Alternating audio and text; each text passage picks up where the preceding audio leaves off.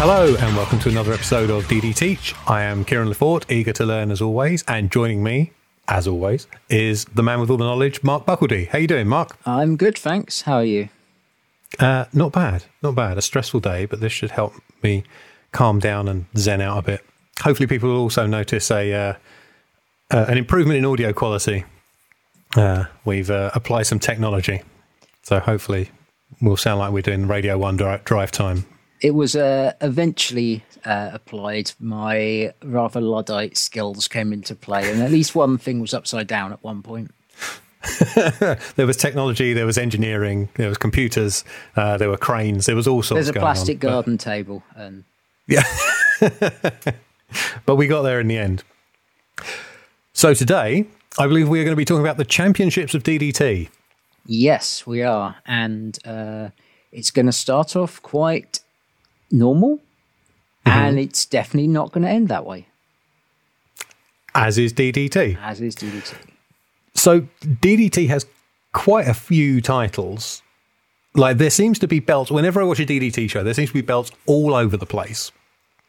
And there seems to be wackiness going on with all of them. So hopefully you can help us clear some of that up today, and what's normal, what's wacky, and what all these titles are. Yeah. Where do you want to start? Should we start with the big one? Do you want to start with the KOD openweight title? Yeah, let's start with that. From the very beginning, DDT was aware that they've got quite a small roster, so it's best to have an openweight title instead of a heavyweight title. KOD stands for King of DDT. So you have the King of DDT title. They have tournaments called the King of DDT tournament. And their other tournament is the DU Grand Prix, which also translates as D-King Grand Prix. So they have an obsession with kings. Well, I guess it marks out, who's at the top. Yeah. So the KOD openweight title, the first champion was crowned on the 19th of April 2000. That was Masao Orihara, better known to most people these days as the reason Excalibur yells Orihara moonsault all the time. I have seen Masao Orihara live. He was on one of the shows I went to in Japan was like Real Japan Pro Wrestling, which is basically Tiger Mask, Satoru Sayama's like seniors tour, and it's been going for years. So I got to see Sayama, I got to see Tenryu, I got to see the bizarre match of. You would go to this if it was on up the road. Ultimo Dragon and Tatsumi Fujinami against Great Sasuke and Riki Choshu. So that's the level of... And they didn't fill Korakuen Hall. This is 2010, and they didn't fill Korakuen Hall with these names. And yes, on the undercard was Masao Orihara, and he did do the moonsault. It was the only thing anybody popped for in his match. So the current DDT King of DDT KOD openweight champion, even it's Tetsuya Endo. He's the 77th champion. This weekend will determine whether there's a new champion, because of course he's facing Yuki Ueno on the 1st of May at the next big show. And we covered him, Endo, taking the title from Konosuke Takeshita an episode or two ago, didn't we? Yes, we did. Yeah. So when it comes to the big title, the man is Harashima. He's had 10 reigns. He's held the damn thing for about 1,344 days. I say about, and give an accurate number. Imagine 3 years of your life being like the champion of something. Oh, yeah. Bruno Sammartino is probably sitting here listening to this because, of course, he downloads this going, what do they know? But, yeah, 3 years is a long time. It's an awful lot. And Takeshita is the only person that's actually had a reign that was over 1 year long. So he's the longest reigning champion. Mm-hmm. The next title we'll discuss is actually, I think it's the newest title, typical DDT, confusing me slightly. And that is the DDT Universal title, which has basically become their secondary belt. It's a bit like the Intercontinental title that New Japan had for a while, in that it's something for someone else other than the top guy to have, something to help give them a bit of experience before they go for the main belt. So the first champion was Chris Brooks, but the title went back and forth, and then it was kind of made by Yuki Ueno, who had a very good 290-odd day-long reign with the title to establish it, and then dropped it to Daisuke Sasaki, and my interest in watching those matches dipped. The current champion is Mao, and I'm really looking forward to Mao's next defense is against Asuka, and that should be very interesting because the sheer athletic potential between those two is high. Yeah, I think so too. They're both people I enjoy watching. They're usually both highlights of a DDT show. So put them in the ring together. Have they ever had a singles match before? I'm probably putting you on the spot by asking that, aren't I? They used to team up occasionally. In terms of have they had a match before, I honestly can't tell you off the top of my head. And this is peek behind the curtain. This is probably where both of us are frantically cage match searching. Right. Cage match suggests no.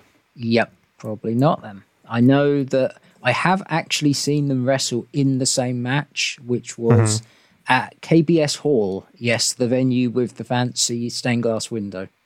Oh, it's on my bucket list. Yeah. I got absolutely soaked that day going to the venue, to the extent I had to watch the show in old clothes because they were the only clothes in my luggage that weren't wet. And that's more than anyone ever needs to know about that. One day we will do a show or a little series talking about our in-person DDT experiences. Yeah. Like what it's like to be at a live DDT show, I think. And my first show is really helped by the fact that DDT have started uploading those matches onto DDT Wrestle Universe. Oh, nice. How handy. Okay, so now the next title, we've got the KOD tag team titles. And what I love about this is they did the whole Pat Patterson routine on it. The first champions, Nosawa Rongai and Takashi Sasaki, won the titles in Mexico. Of course they did. So this was back in 2001. So they came in with the championships as champions. Current champions are CDK, which is Chris Brooks, and Masahiro Takanashi. Sometimes I have to remember because he has had a couple of different first names, and that's when he's not pretending to be a maid in Tokyo Joshi Pro.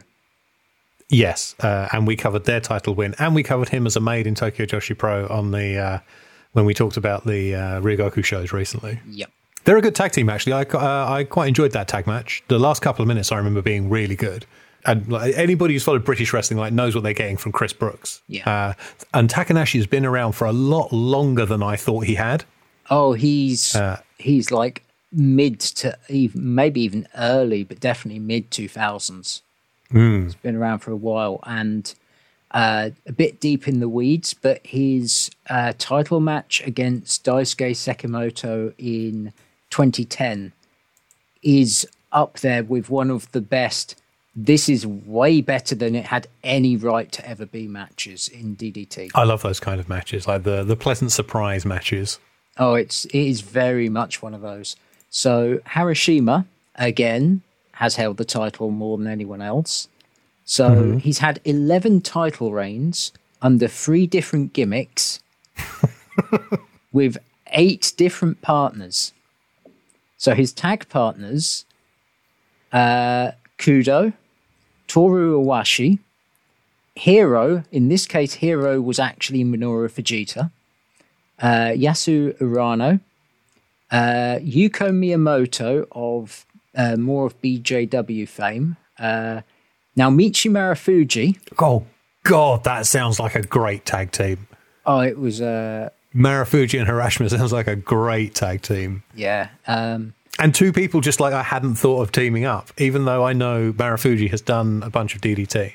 And then Yuji Okabayashi as well, and his last tag team partner and still regular partner is Naomi Yoshimura, which is a good fit for Yoshimura because it's put him in there with a guy that has literally been there, done that in DDT. Yeah.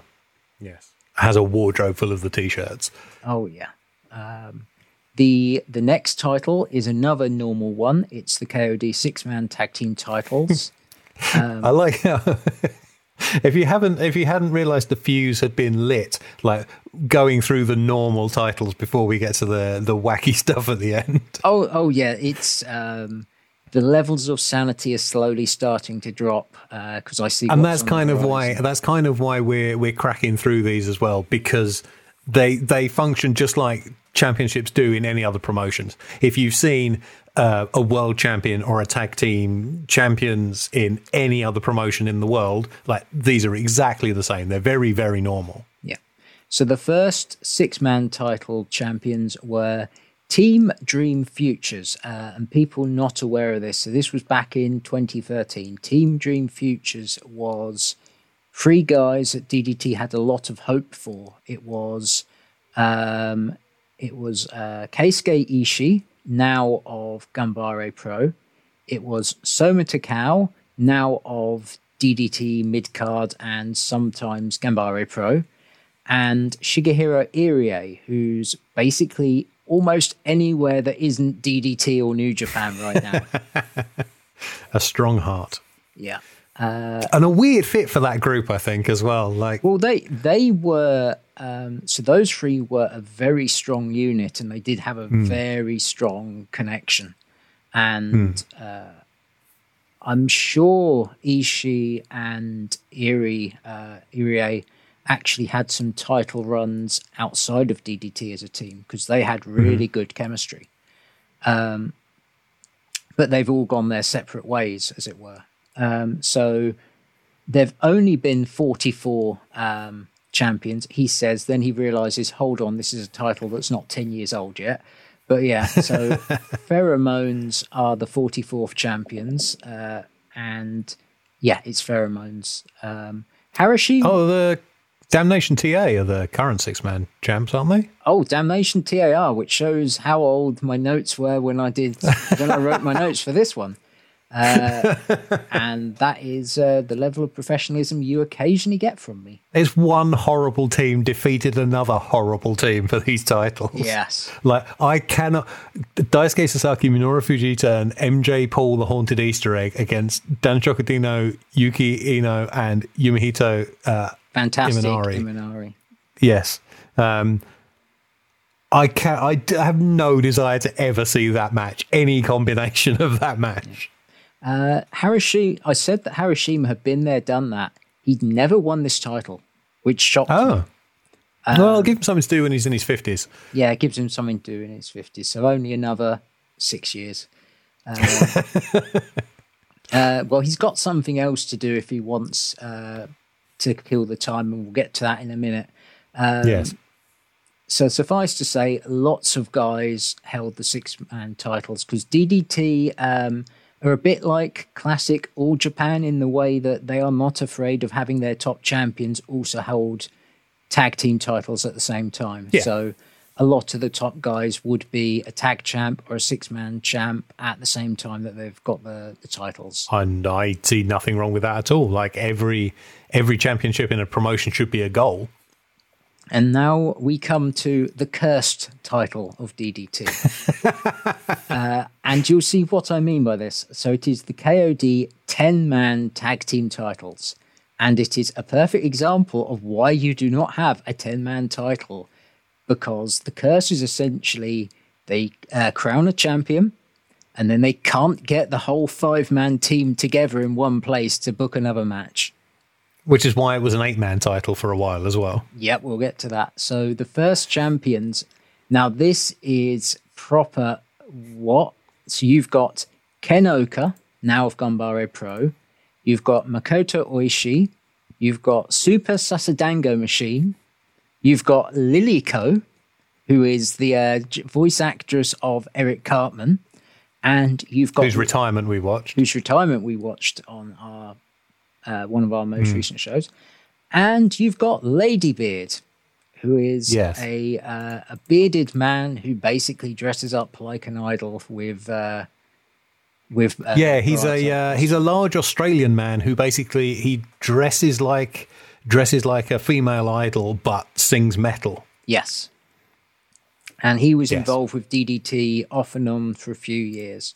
So I find that not remotely surprising. Yeah.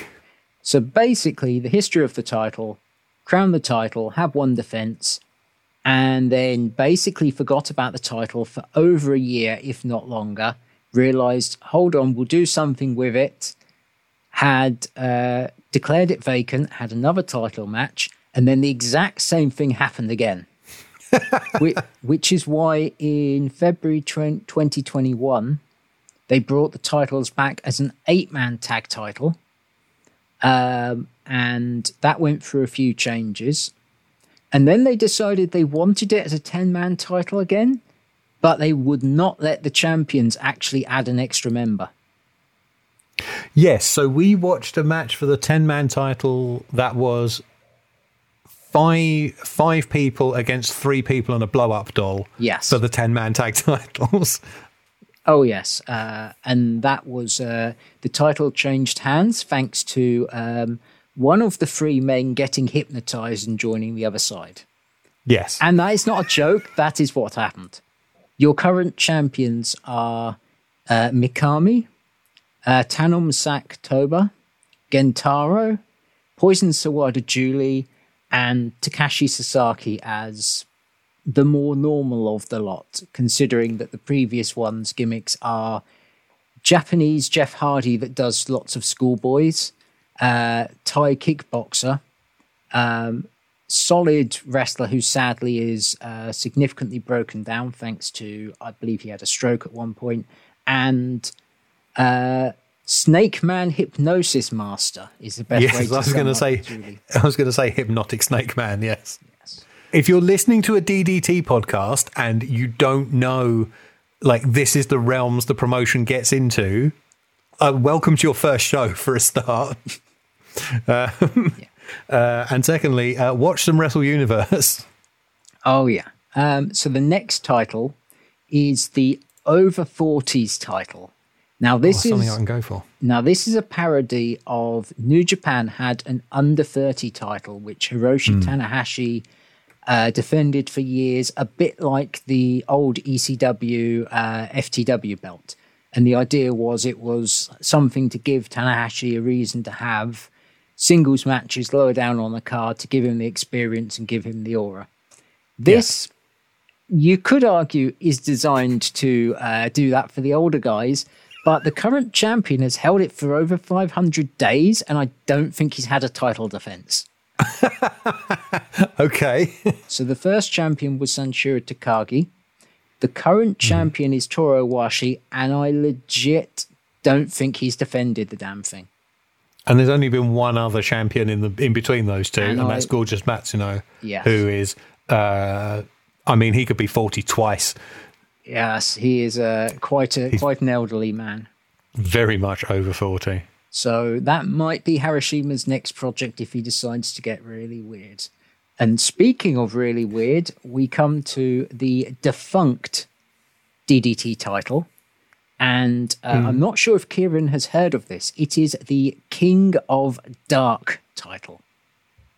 I have not heard of this. This is new to me. The King of Dark title, which basically has been inactive and was sort of abandoned in 2018. The first champion was Gota Ihashi. Now, Gota Ihashi is a fairly rotund yet athletic man who often wears yellow trunks, which is a choice when you're fairly rotund. He looks like a beach ball in Speedos. Yes. Basically, yes. His other gimmick is he's Kota Ibushi's mate. You might have... If you've seen a rather large man on a DDT show, basically in the butt monkey role, that was probably Gota Ihashi. So the King of Dark is this. You win the title by losing. And once you win the title, you cannot wrestle on the main card. It basically banishes you to the dark match. And okay, so you're then trying to get rid of it. You're trying to get rid of it it's a hot potato that forces you to stay on the dark match. So you're literally facing people in the dark match and trying to beat them just so you can actually get a booking on the regular card. This lasted about 3 years because it's not the kind of joke that's got a long shelf life. There were 20 title reigns, 6 of them would go to Ihashi, which kind of sums up his position in the company. Although the president had it, Sanshiro Takagi was champion once, I believe. But yeah, so that is the King of Dark title, which is definitely one out of the, yes, this was an idea they had, and this was an idea they stopped using. They'll find it in a bin one day, I'm sure. And speaking of in a bin, next is a title that looks like it was in a bin. Because it's got charm, but it does look like people got some leather and just covered it in glue and threw it in the trash. It's the DDT Iron Man Heavy Metalweight title. I will not have you talking about the Iron Man Heavy Metalweight title like that. This is a wonderful championship. It looks better than the title it's based on, which is the old WWF Hardcore title. Even though you are right, it does look like crap. It's got a lot of charm. It's very charmingly rubbish, which kind of sums up a lot of things in DDT. Yeah, exactly. Yeah, charming rubbish is a good way to put it. It's like they definitely book it and think about it better and much more than WWE do their equivalent, which is the 24/7 title. Oh, yes. It's and they think about it more than the original version of that title as well. Yes, exactly. It's I find Iron Man Heavy Metalweight matches, defenses, and everything surrounding this belt to be tremendously entertaining. I don't know if I've mentioned it on this show before, but I've certainly mentioned it to you privately. It is my goal to one day, even for 5 seconds, be the Iron Man Heavy Metalweight champion. I have a friend, I've not spoken to him for a while, but I have a friend that I used to e-fed for. Yes, that is how geeky my wrestling fandom levels have gotten to points. And he has held the title. So shout out to Mike Kingston of the Headlock comic fame. I believe he either won it or lost it via paper cut. Oh, painful. I think there was paper being held between the web of the fingers, and it was if you don't give up, I will keep doing this scenario. Well, I need to sit on my hands now. That makes my fingers feel all weird. Yeah. So the history of this title, I wanted to swear, but I'm not going to. An awful lot of people have held this belt. So yes, it was actually created pretty much during the heyday of the original WWE 24/7 Hardcore title back in June 2000. So this was after the WrestleMania golf buggy match, wasn't it? Or was that 2001? That was 2001. Okay, so it was before that. The first champion was Poison Sawada Julie. He came out, he announced that he had created this title and got pinned immediately. And that is the best Start as you mean to go on. Start as you mean to go on. So this is a title that's been held by everyone and anything. The current champion is Shinichiro Kawamatsu of the Tokyo Metropolitan Assembly, which is essentially like the Washington, D.C. version of the Senate. It's like a state senator kind of level guy. And he's not the first politician that's held that title. So I've got some personal highlights. Do you have some personal highlights for this title that spring to mind? The first one that comes to mind is the DDT show I was at, where the title changed hands before the official match backstage, and it was won by a large New Year's mochi cake. which was then pinned by, I want to say Toru Iwashi in the match itself. I haven't watched the match for a while. Just any of like the wacky champions and kind of like the steps that go on. I mean, I love that it can be won by anyone. I love that it has won itself. So here's one that I like. So you, who was part of Tokyo Joshi Pro, found a room to hide in when she was champion, ate some food with some chopsticks, and then took a nap. So referee Yukinori Matsui comes in and sees that on top of you are her chopsticks. 1, 2, 3. The chopsticks are now the champions. Royce Isaacs, who is in New Japan Strong of all places right now, gets a hold of these chopsticks, uses his miracle ass to snap the chopsticks, and wins by technical knockout and becomes a new champion. Amazing. Yeah, we've had, you mentioned Mochi. Yakitori has held this title an awful lot. Oh, really? Like, the same stick? Well, considering it gets eaten, I assume it's a different yakitori. I would hope so.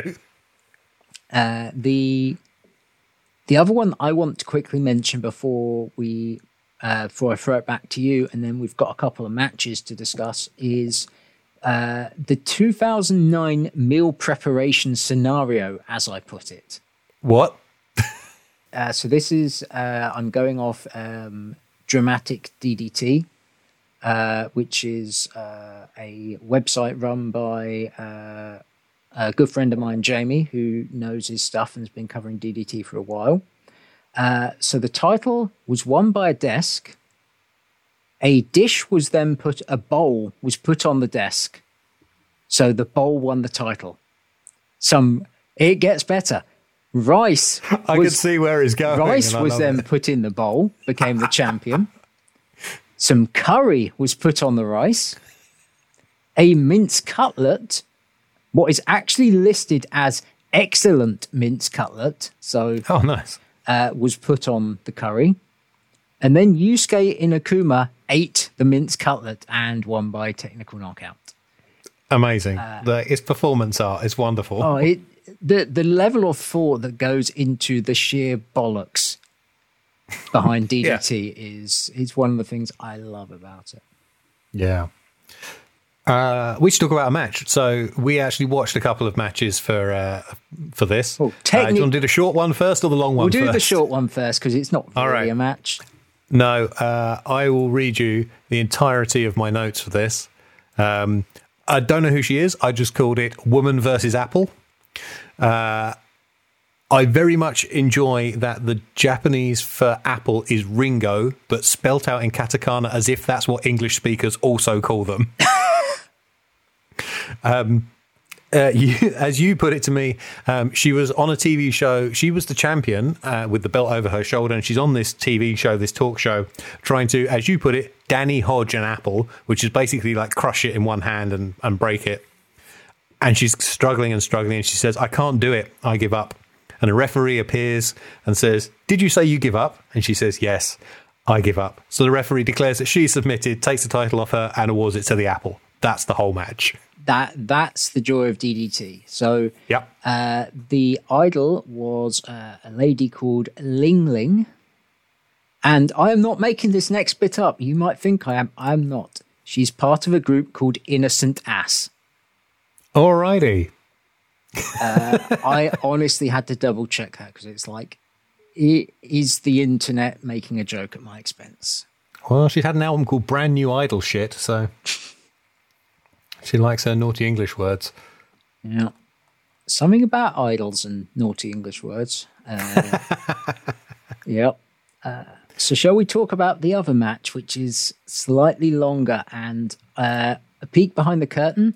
This is probably the match that made me a DDT fan. Okay.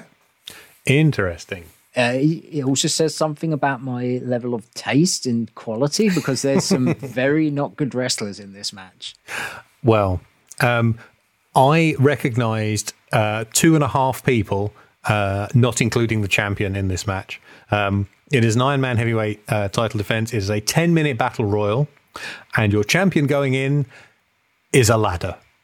Let me refresh. I believe on commentary, I could have misheard. It's El Hijo del Ladder.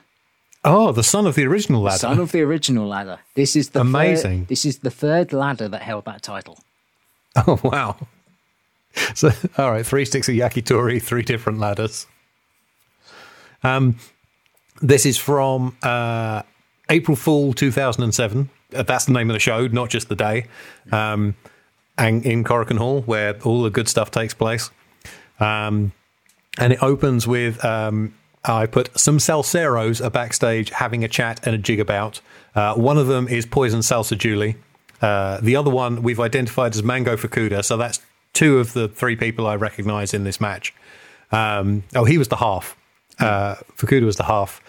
They plot something in front of the camera and then burst into a locker room along with Antonio Honda, seemingly kidnapping 3 humans and the champion ladder in a flurry of maraca waving. A referee springs into the shot and signals for the bell to ring, so I guess the match has started. Various people attack the ladder with strikes and get 2 counts. Sometimes they even fight each other. I'm going to jump in very quickly, as is my role as educator. First point, the referee, I believe it is the podcast debut of Megumi Grace Asano, who was a regular referee in DDT until, I think, the early 2010s. So for me, as someone that watched like late 2000s DDT, she was a regular feature as a referee. The other wrestlers involved in the match, you've got Antonio Honda, who at the time was part of the Aloha World Order, which was that's what the T-shirt was. Which was a Hawaiian-themed stable with Dick Togo and Shuichi Ishikawa under the gimmick Ku, which is basically a kind of bad cane gimmick. A Hawaiian cane is the best way to describe Ku. I mean, just the idea of Kane in flip-flop shorts, Hawaiian shirt, and the cane mask is... Yeah. Well, he didn't wear shorts. He just wore pleather, red pleather. Okay. Why not? As most people did in 2007 in wrestling. Oh, yes. So the other people in the match were Naoshi Sano, who's a kind of semi-infamous slash famous slash oddball Japanese indie sleaze guy. Gorgeous Matsuno, who we will come to. Yes. And Mikami. Now, Mikami, I've described him already. He is a lover of swantons and a lover of schoolboys, and he was actually one of DDT's mid-card level guys at this period of time. So it's a name I have seen around, like all over, like Japanese wrestling in like this era, like lower level Japanese indie wrestling in this era. But like, I could not point, apart from this one, I could not point to a match I have seen with him in. So the match is finally in the ring. The humans have stopped fighting the ladder and sometimes fight each other. Julia and Fukuda double team the ladder, but it skillfully reverses a double suplex and somewhat hits a top rope Frankensteiner on Julie. Julie fights back with mist to the top step and then applies cattle mutilation, but it gets broken up. Now, who takes it? Mikami, if I'm getting it right, Mikami takes it up to the balcony. Yes, he does. And has a fight with the ladder in the balcony. And then I was fearing for the safety of the paying customers because he hurls it out of the balcony right over some seating onto Honda and friends. This does result in a small holy shit chant, to which the commentator asks, is this Korakuen Hall or ECW Arena? I did not catch that. They get back into the ring, and someone does, I say someone, I now know it's gorgeous Matsuno, does a terrible version of Taiji Ishimori's superstar elbow. It takes him 2 goes to do it that badly. Terrible is actually being nice. It is one of the most atrocious bits of wrestling you will see. It's awful. And the thing with Matsuno is everyone knew that he was bad. So it's kind of, they are laughing at him and as a kind of, I'm not sure if he's in on the joke at this point, but the audience definitely It's hard to tell, right? Because he's in on the current joke that he's old. I kind of mentioned this before we started recording. I didn't recognise him in this match. I had no list of participants. I just had this match to watch. I thought he was somebody who looked like a younger, gorgeous Matsuno, and I was like, this is what 15 years has done to him, I guess, like turned him into this shriveled version of Milano Collection AT, as opposed to a slightly younger looking man in a big puffy gold shirt. It is a very puffy shirt. It was huge.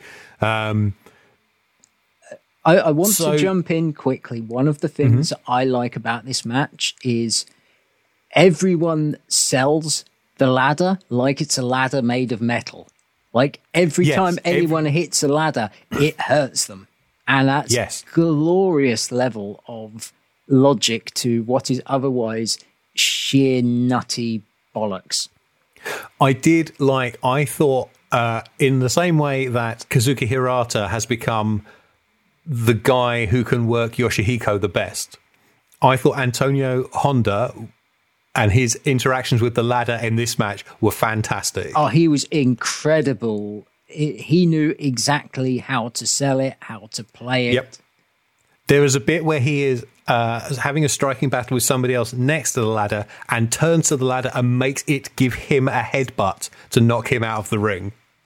And it's so slickly done. It's really, really good. Remind me the name of the guy who was getting booed all the time. Naoshi Sano. That's the guy. I was going to say Naoki Sano, but that's a different guy. Far more prestigious. I don't know what's wrong with him, but he gets booed constantly.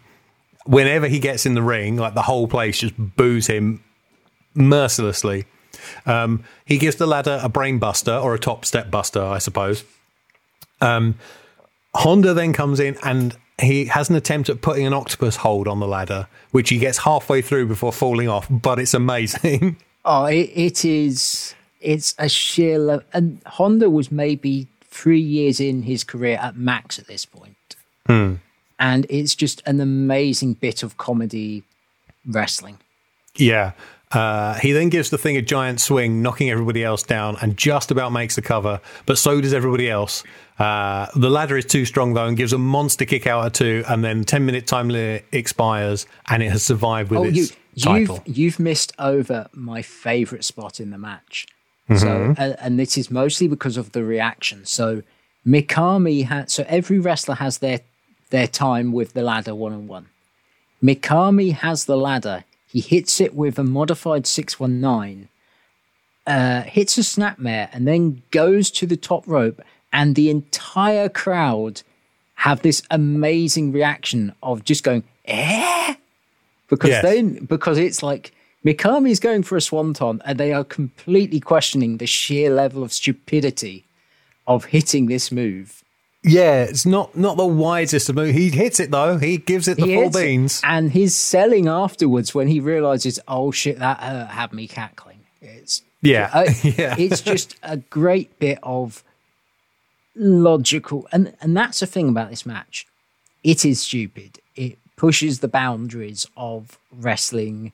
And the fourth wall is, well, not the fourth wall. That's something completely different. But the... kayfabe does not come through unscathed, let's put it this way. But there is a level of logic underlying this match, especially with the selling, that I'd love. I think that's the same way with a lot of the best comedy in wrestling. I am a huge fan of the Florida Brothers from Dragon Gate back in the day. Yeah, and although their stuff was, I can understand people who get mad at it because it's a lot of it is kayfabe breaking, but it was supposed to be a parody of like 80s American wrestling, which is not, although people believed it, is not the most real type of fake pro wrestling you can watch. And they did ridiculous stuff with the barrier, like an invisible wall and all kinds of things. But there was a level of logic that also ran through it. Like things like, I mean, I say logic, but like winning by disqualification because somebody pulled off someone's hand, well, they had a fake hand. Winning by disqualification because their opponent had busted them open with a chair, only they hadn't busted them open. They'd snuck a bottle of ketchup into the ring and just poured it all over their faces. It's logic within lunacy. Yes. And I think that describes quite well like the best of DDT comedy. I am going to call out Gorgeous Matsuno. He was absolutely terrible in this match. Yeah. And then at the end of it, he seems to go into business for himself, engineering further near-fall situations with the ladder. While everybody else is walking off and getting the referee to come over. Like, at one point, the ladder's on top of him and he clearly signals the ref to come over and count. DDT has a history of having wrestlers who are not great because understandably the talent pool in wrestling for a while was not strong, and DDT did not it took a while for DDT to get a pipeline of their own talent. So they're not paying the big bucks. The best talent is not going to go to DDT. They have to develop it from within. So there's a history of having guys that it almost becomes an in-joke of, yes, we know this guy's crap, but he does crap in a funny way. Even if it's accidental funny, not purposeful funny. Yeah. We have a coda to this match. We see a fire escape with the ladder kind of taking a break. And then the referee appears and slyly trips over and places her miniature dachshund on top and counts to 3. The dog is now the champion, and dog and referee abscond off into the Tokyo afternoon. I love when they literally run off down the stairs. That is an incredible closing shot to a 1-hour TV show. Yes. The dog was called Coco. Oh, well, there we go. What do we got left? We've got one title left. It is the DDT Extreme title. And so the best way to describe it, if you are a British wrestling fan or were, you might have heard of the Progress Proteus title. If you're a current New Japan fan, you've probably heard of and probably dislike the King of Pro Wrestling trophy. Yes. Both of these have the gimmick of the champion can choose whatever rules they like, more or less. Both of these are complete rip-offs of the DDT Extreme title. This is DDT's Simpsons. Simpsons did it first, basically. Yes. The DDT Extreme title was first around in 2006. The current champion is Yuki Ino, and we won't be discussing his current title reign. I've just seen the match he won it in. Yeah. So the person that's held the title the most is Danshoku Dino, who's had it for close to 2 years, I believe. 781 days. No, that is longer than 2 years. The second longest running champion is former UFC fighter Shinya Aoki, of all people. Yeah. So the best way to describe this title is it is a title that embodies the champion. So when the champion is someone like Danshoku Dino or currently Yuki Ino, the stip gets quite pervy. Yes. There's no way to put it about. The stip often gets a bit risque. You can then get the title on someone like Antonio Honda or Super Sastango Machine in his previous version of Muscle Sakai. Because these are guys that their I get a feeling they know they're wrestling, they're nerds, and they try doing different things. So Sakai had a match which was basically you couldn't make any sound. It's against Nasawa, isn't it? It's against Nasawa. I've seen this. It's really funny. Yeah. The level of the way they work the humor is quite... There's lots of little elements you'll see in DDT. I think Yoshihiko is one. The element where a match will stop and there'll be a dramatic monologue with music is another one. Yes. I think these are like Muscle Sakai-isms because he thinks about wrestling quite differently and he's happy to sort of go into the melodramatic side. So Sakai adds bits like that. Antonio Honda's another guy, so he would have like rock and roll death matches where like Thriller is playing in the background and you've got to dance to the music, a bit like a version of musical chairs, but as a wrestling match. But he would also have one of my favorite, it's a shit stipulation on paper, but my God, they make it work, which is Antonio Honda versus Harashima in a blindfold bra match. Yes, that's right, a blindfold bra match where you win by pinfall, submission, or removing your opponent's bra. All while we should point out that both of these competitors are men, in case you haven't seen them before. They are both men, and they are both blindfolded. And it's a match that I absolutely adore because people that know me and people that have heard me probably realize I like people to think about wrestling in a slightly different way. I like things that play with the rules and explore what is wrestling. And they do a fantastic job of... The DDT crowd, when it's on, is up for anything. And that match just works. Sadly, one of the examples that we're going to discuss is not in front of a DDT Korakuen crowd, and I think suffers a little for that, and we'll get to that in a minute. Yep, we can get into it now if you like. Yep. Very quickly before we do, DDT often have outsiders win this title, and almost always it's a deathmatch guy, which means that quite a few reigns will basically be a deathmatch or a hardcore title. So, and even in later years, often you'll find that the title ends up becoming a plunder match title. Yeah, it's called Extreme for a reason, I guess. Yeah. The next match we're going to discuss is not a plunder match, and it is, as I said, it is taking a well-known trope and it is playing with it slightly. It is a last man standing match. Now, technically, it's not. Yes. So that's what I was going to get into.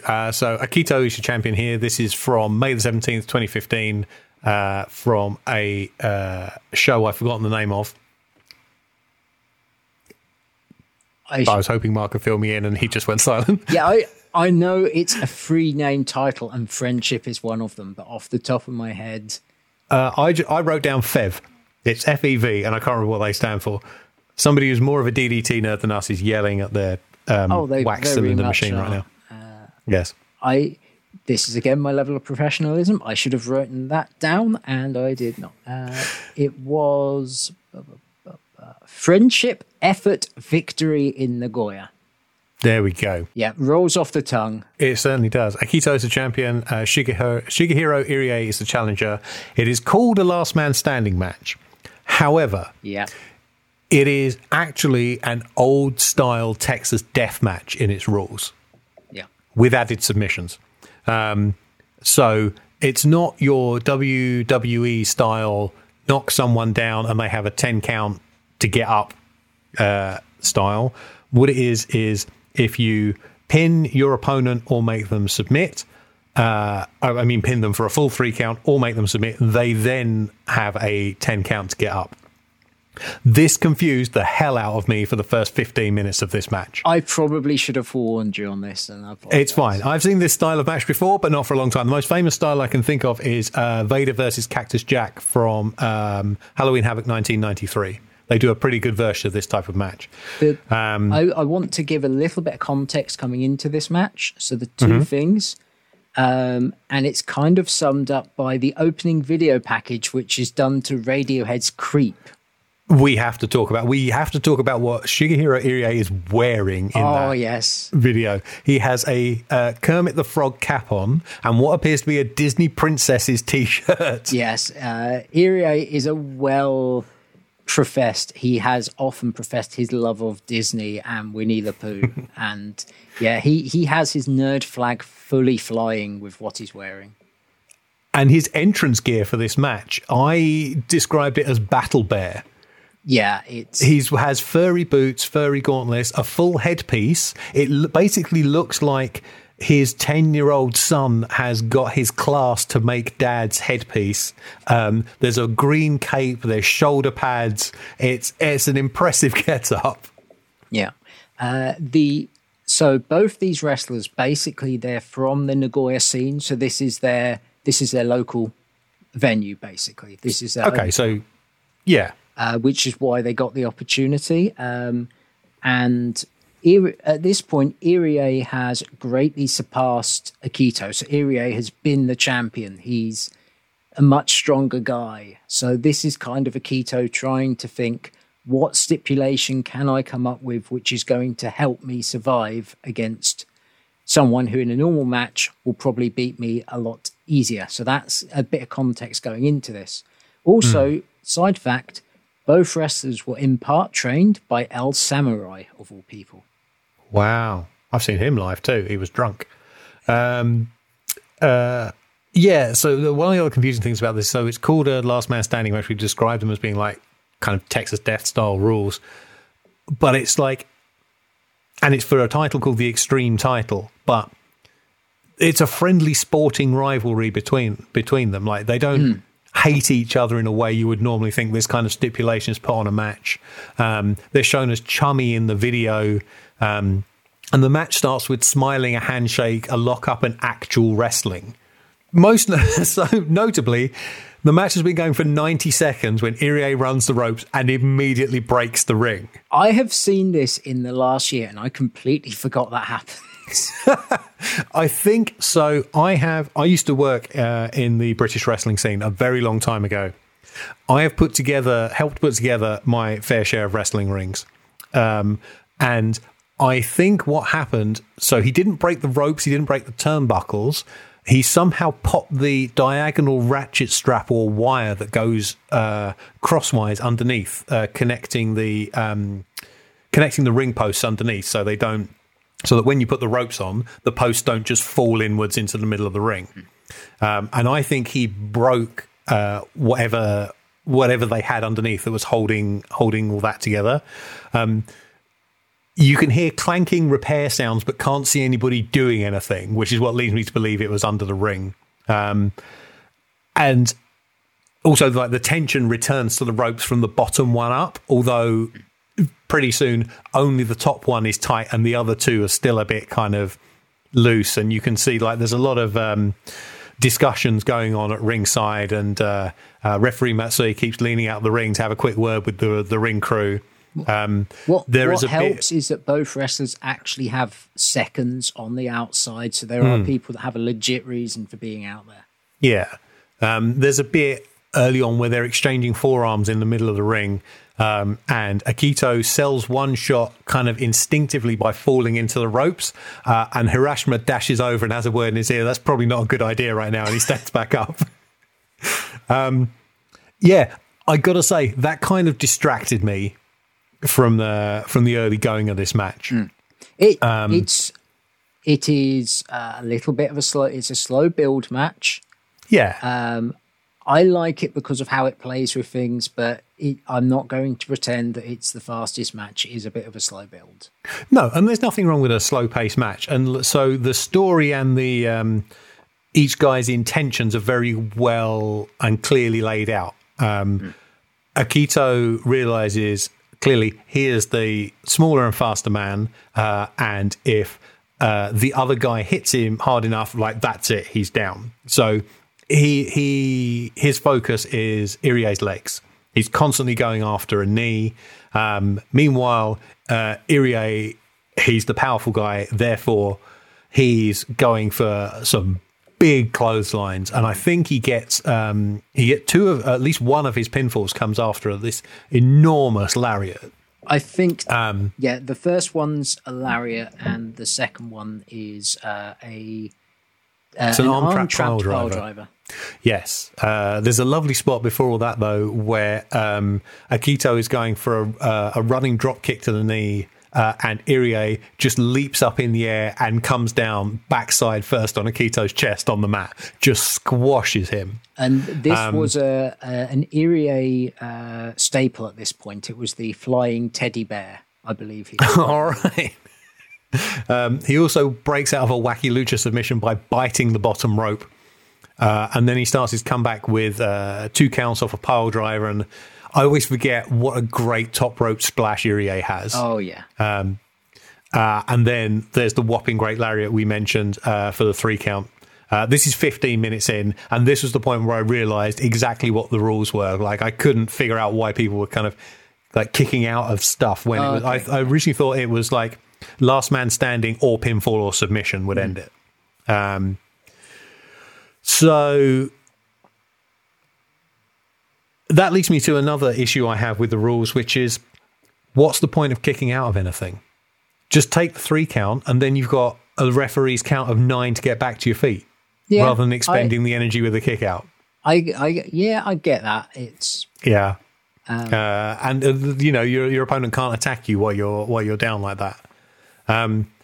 20 minutes in, we go off into the crowd. Irie hurls Akito about 6 rows deep in the chairs. Like, he pretty much comes up with a ticket in his mouth that says row F on it. Irie tries for a second arm track pile driver on a stack of chairs, but Akito reverses it into the Shingo Yokosuka knee slam onto the stack. And then he gets yelled at by the referee for throwing a chair at Irie in a Texas Death Last Man Standing match.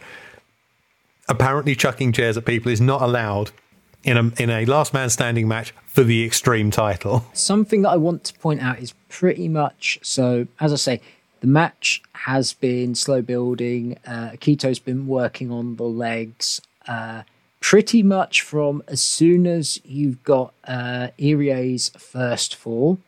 The leg selling from Irie really goes into overdrive. There is a tremendous spot. I did wonder while they were outside, like, why didn't they think of this earlier to give the ring crew like more time to fix the ring? Just go and have a wander about for a bit. So we get back inside, and Irie submits to a figure 4, which starts the down count on him. And like, I don't know, I think that's a bit of a daft rule as well. Like, if you submit, you give up, that means you can't continue. Yeah, I think the problem is. So what I like about this match, and the reason I think it's called Last Man Standing, is because I think it's pretty clear that Akito in his mind had the idea of, let's do a Last Man Standing match where the idea is that one wrestler wins because the other person literally cannot stand up. Fair enough. That's Akito's strategy. So they're kind of playing with it to make it work and to fit in. So I completely get, and this is one of the joys of the Extreme title. It's people playing with things, and it doesn't always work. And there's... It's okay to fail. We learn something from it. Yeah, and I completely get your point. As I say, I'm a big fan of this match, but I'm also aware that I'm probably one of the biggest fans of the planet of this match, and I know why I'm a fan of it. I think I would have been a bigger fan if I had understood exactly the rule set they were playing to. But so the version I watched didn't have commentary on it either. Yeah. I have very limited Japanese, but I can pick up some bits and pieces as I go. And I had like no kind of context for what the rules are, what the rules were going in, which was like, I was spending half the match trying to figure out what the hell was going on. So Irie does get back to his feet, and he comes back into the match with what I have just called a disgusting headbutt.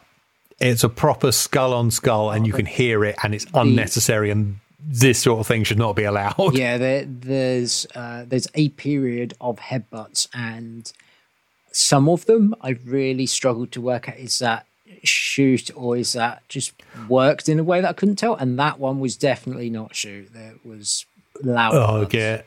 It was horrible. But at the very least, it got a 3 count. Yes. Which is all I'll say for it. And Akito just about gets back up at 9. Irie hits a Fire Thunder and then does this amazing sell where he's running the ropes, but his knee gives out and he flies between the bottom and middle ropes of the floor. I absolutely adore this spot. The first time I saw it, it just took me completely off guard. It's one of those bits where when I think of this match, I think of that spot.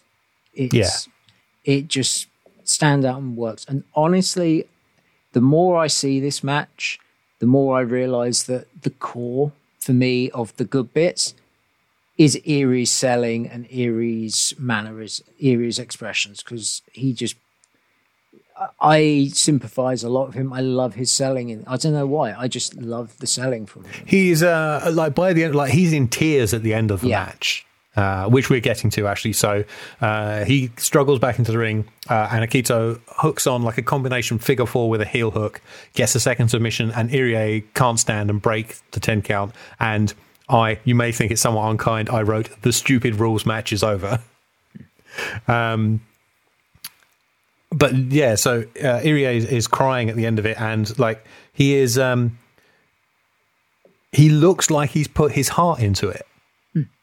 I think it was hampered by the ring breaking. It was hampered by being in front of the crowd it was in front of, because they were silent for a lot of it. This was, if this was in front of, say, a Korakuen, it probably would have helped a lot. Yeah. Definitely. I'll be honest, there's some matches that you watch, and the more you watch it, the better it gets for you. This is one that's definitely, I see the flaws more and more as I watch it. And I absolutely love this. The first time I watched it, I loved it. When I rewatched it about a year or so ago, but definitely it's like, it might have been the mood I was in, but definitely rewatching it this week, I can see the flaws, but I can still see what I liked about this match when I first saw it. Yeah, I think the rules hampered it. I think a straight match would have served them better, because I think both guys it's like if you go and see a movie that's not very good, but there are 1 or 2 actors in it who are giving great performances. Is the kind of the best analogy I can come up with off the top of my head at no notice. Yeah, I don't know if I will ever watch it again. I like it and dislike it in equal measure, I think. Yeah. I understand what they were trying to do. I'm not entirely sure that it worked. Yeah. As I say, I am well aware that now people might not think this. I am someone that does not think that just because I like something that makes it good. I am well aware that I have my level of taste, and that I will like things that people think are absolutely rubbish, and I'm happy with that. And I honestly think more people need to think that way, because my God, there's some people that can't smell their own wrestling farts out there. Music, movies, and wrestling are all subjective. Oh, exactly. But this is a good example of the DDT Extreme title. It's trying something different, and sometimes that works, and sometimes it doesn't, and it works for different people. And shall we go into the second match? Yes, I was just about to ask you the very same question, so let's do it. There's another Extreme title match. It is Mao versus Shunma Katsumata in, and I quote, a Kids Room Deathmatch Sauna Count Edition. From Into the on the 28th of February 2021 at Korakuen Hall. Also, a couple of bits of context. First of all, Shunma Katsumata loves Lego and have been trying to use Lego a few times in his matches before this point. Yes. Okay, that explains quite a lot about what I've seen of Shunma Katsumata since this match. Mao had a Lego match with Shunma, and now these matches are usually called block matches because Lego is infamously litigious when it comes to their blocks being called by brand name in wrestling events. Yes. I remember reading something about a match. I don't think it was in Japan. I think it was in the US, and they found out interspecies wrestling because I know they had advertised a Lego death match, and Lego went absolutely fucking not. So the other thing about this match, so it is a 37 count match, and the reason it is 37 count is because if you really stretch it, Sana can be 3-7, Sun, yes. No. Yes, that is the level of Japanese punning that you get with Japanese wrestling. Yes. So each man has brought things they used to play with as a kid. We say man, they're essentially big kids. They are, yes. So the ring is there's drawings on the ropes in very unfortunate positions for some of the people in the building who definitely would not have been able to see past Shunma's picture of a house and the sun and a dog. There's a playhouse thing. There's balloons. There's a dinosaur toy. There's Lego. There's a working train set. Keigo Nakamura is setting up a working train set while ominous music plays. Apparently, Matsui had to approve all of the weapons beforehand. The gimmick was that it could only be weapons that would be suitable in a child's room, in like a child setting. I see. And the winner is the first person to reach a cumulative count of 37. Other than that, anything goes. Shunma won the title at a hot spring the previous month, I do believe. Yes. So the previous champion was Sanshiro Takagi, and I've said that wrestlers sort of played their own versions of the rules. Takagi decided to basically turn the title into the street wrestling, or as DDT call it, Rojo. So it was essentially wrestling in random environments. And so the last match of that reign was in a sauna with Sanshiro Takagi, and I believe Baton Tamagawa, I think, was also in this match. And Baton Tamagawa, don't look at me, I've never heard of him. He's just a random Japanese sleazy indie guy. Alrighty. It's the best way to describe it. And this is me double checking and confirming that no, it was not Baton Tamagawa. Oh no, it was Baton Tamagawa, who for some unknown reason was listed on Cage Match as Baton blah blah. Okay, good. Amazing. Apologies for that, but yeah. Oh, I was slightly disappointed that at no point did Shunma use the snake puppet he brought to the ring with him. Yeah. Also, I kind of want that puppet. It looked really cool. I have some friends that went to Chicago shows. Not Chicago, Chikara shows. Slightly different thing. And they found at, I believe it was a used car lot, they found a bright green toy snake, and they rescued it from the barbed wire fence of this toy lot and took it to multiple Chikara shows where it was affectionately known as a Fidiana. Amazing. The only wrestling show I've ever been to in the US was a Chikara show, basically on a housing estate in New York. And I almost didn't get in. Because it was in a tiny room and they had sold more tickets than they had space for. And I didn't have a ticket. I was just going to get one on the door. And I basically got to the front of the queue and was as English as I could possibly be and went, I've come here from London for this. In this like shitty community centre in New York. And Eddie Kingston won a match in 9 seconds. My one and only US wrestling experience. Anyway. From that to this. Yes. Another Extreme title match that starts with a handshake. They do a rope running spot, but with a small table in the way, and they incorporate it really well with Mao doing his drop down on top of it. So good how they... Yeah, it's so clever. And then they do the old lucha leg sweeps and pin attempts to kind of get the count over. Then Lego happens. Lego does happen, and it happens in volume. Yes. Mao then shatters a plastic box full of tiny bath ducks over Shunma's head, and the ref yells at him for it, because apparently that's not something that should be in a children's room.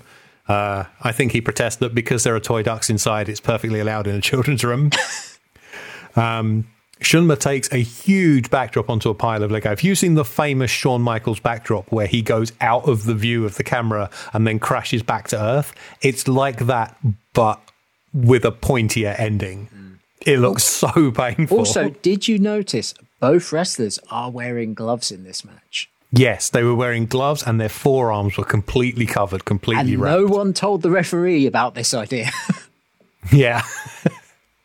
I always feel sorry for referees in plunder matches. Like, if people have been using barbed wire and light tubes and the referee hasn't thought in advance and, like put gloves on. I seem to recall, I think it was an ECW match. It was probably a New Jack match, and there was shit all over the ring. There was like glass and thumbtacks all over the ring. And the referee, to count the pinfall, found a baking tray and put that under his hand to make the count. Smart. There's this massive backdrop into the Lego, followed by Mao dropping a concrete block on Shunma from the top rope. What's great about this is you think Mao just has like a box full of Lego, because all you see is the box, and then suddenly this concrete breeze block just falls out, and it's a great what? Yes. Matsui yells at him, of course, and Mao protests, "I used to play with these as a child." Oh, yeah. Yeah.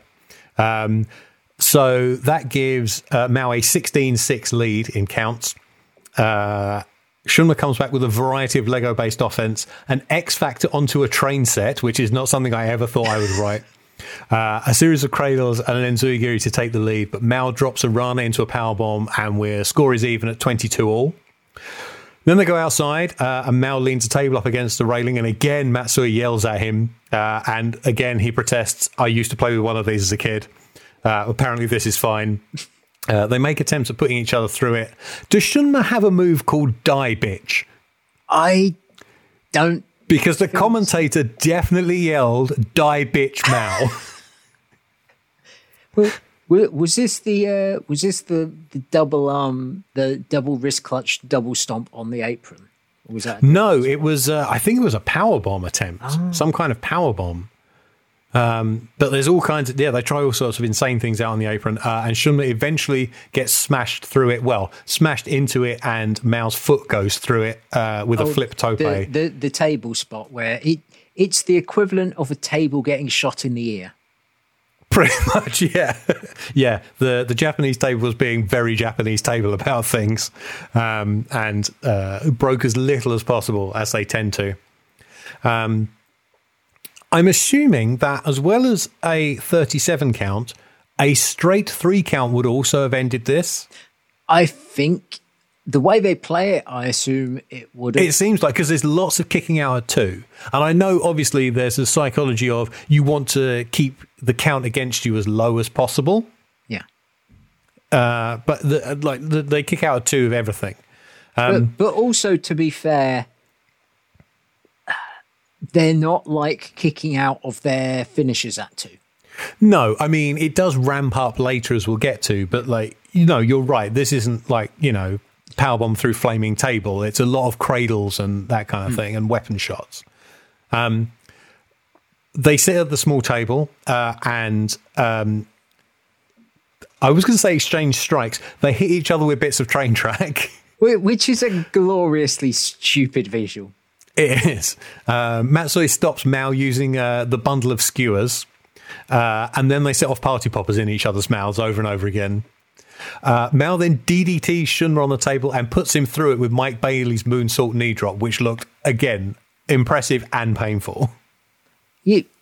What I like about this kind of match is Mao has a sense for the spectacular and knows how to do these really nice looking stuff.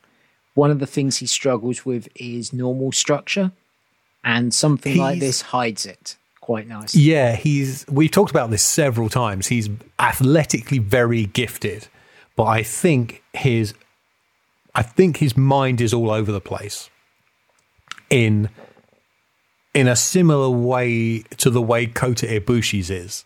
Yeah. But now Ibushi's in New Japan, he effectively has people that keep him on the straight and narrow.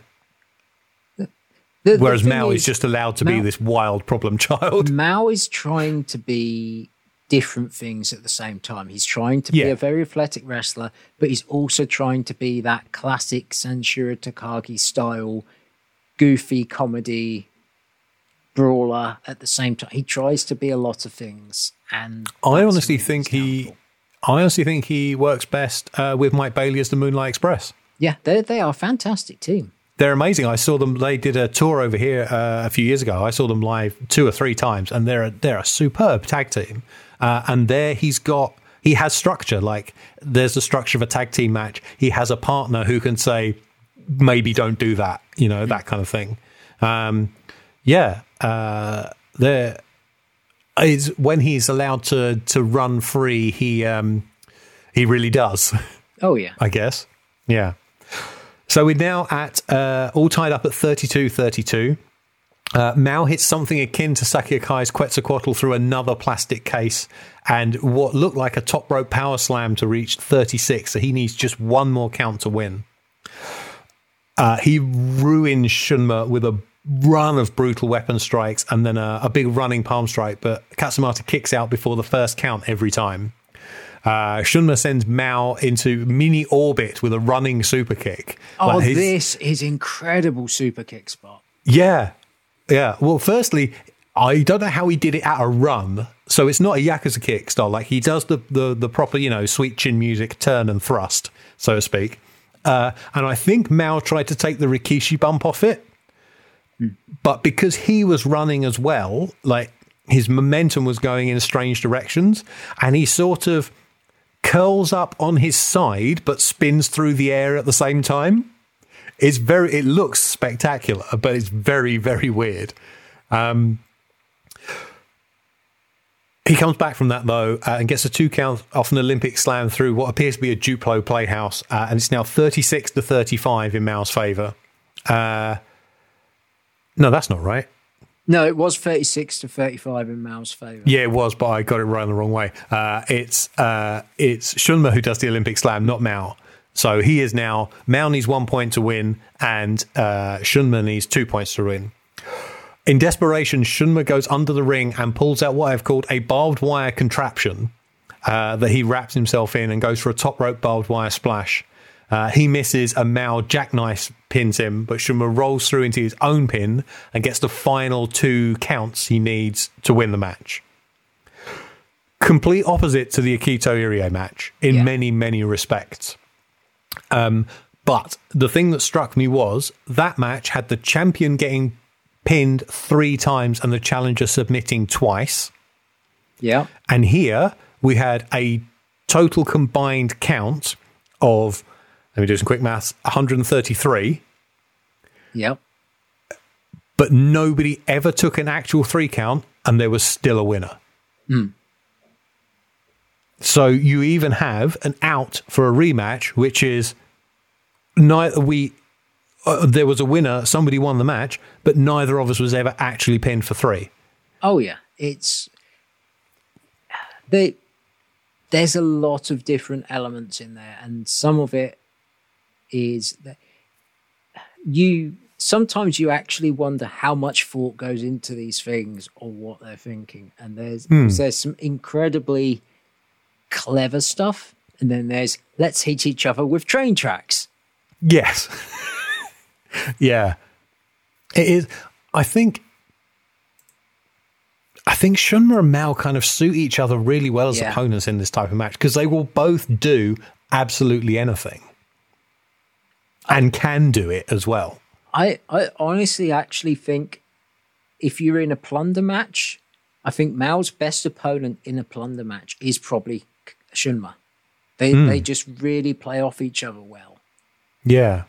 So there we go. I think we've covered every title in DDT, unless you have anything in particular to say about the Sea of Japan 6-person tag team championship, which no longer exists. I did not even know that did exist, so I have nothing to say on that one.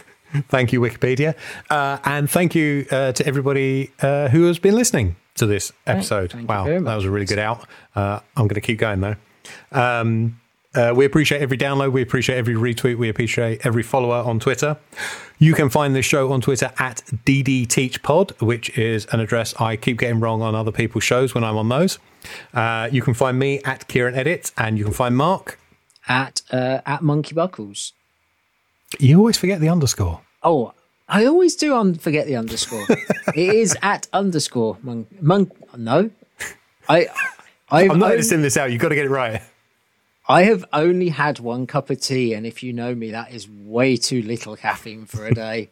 Not enough. On Twitter, I am monkey_buckles. There we go.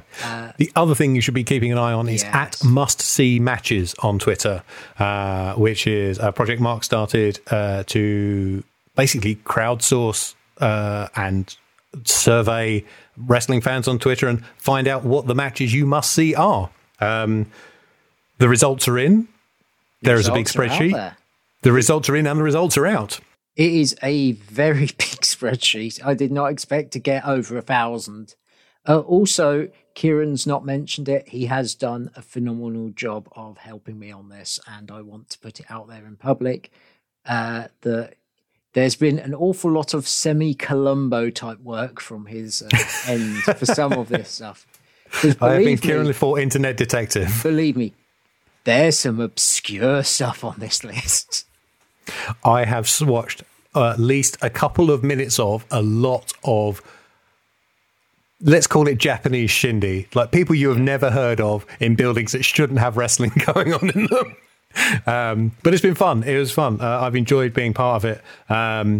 The final spreadsheet is massive. I think it's 1,065 matches. It's got at least one nomination. Yeah. And so, do you want to explain the Twitter thread that you have released? Okay, so on the Must See Matches Twitter, I have released a thread, and literally it's so what we decided was we would have a definitive list of must-see matches, and to get there, you had to have a certain number of votes, because otherwise the list is going to be way too long.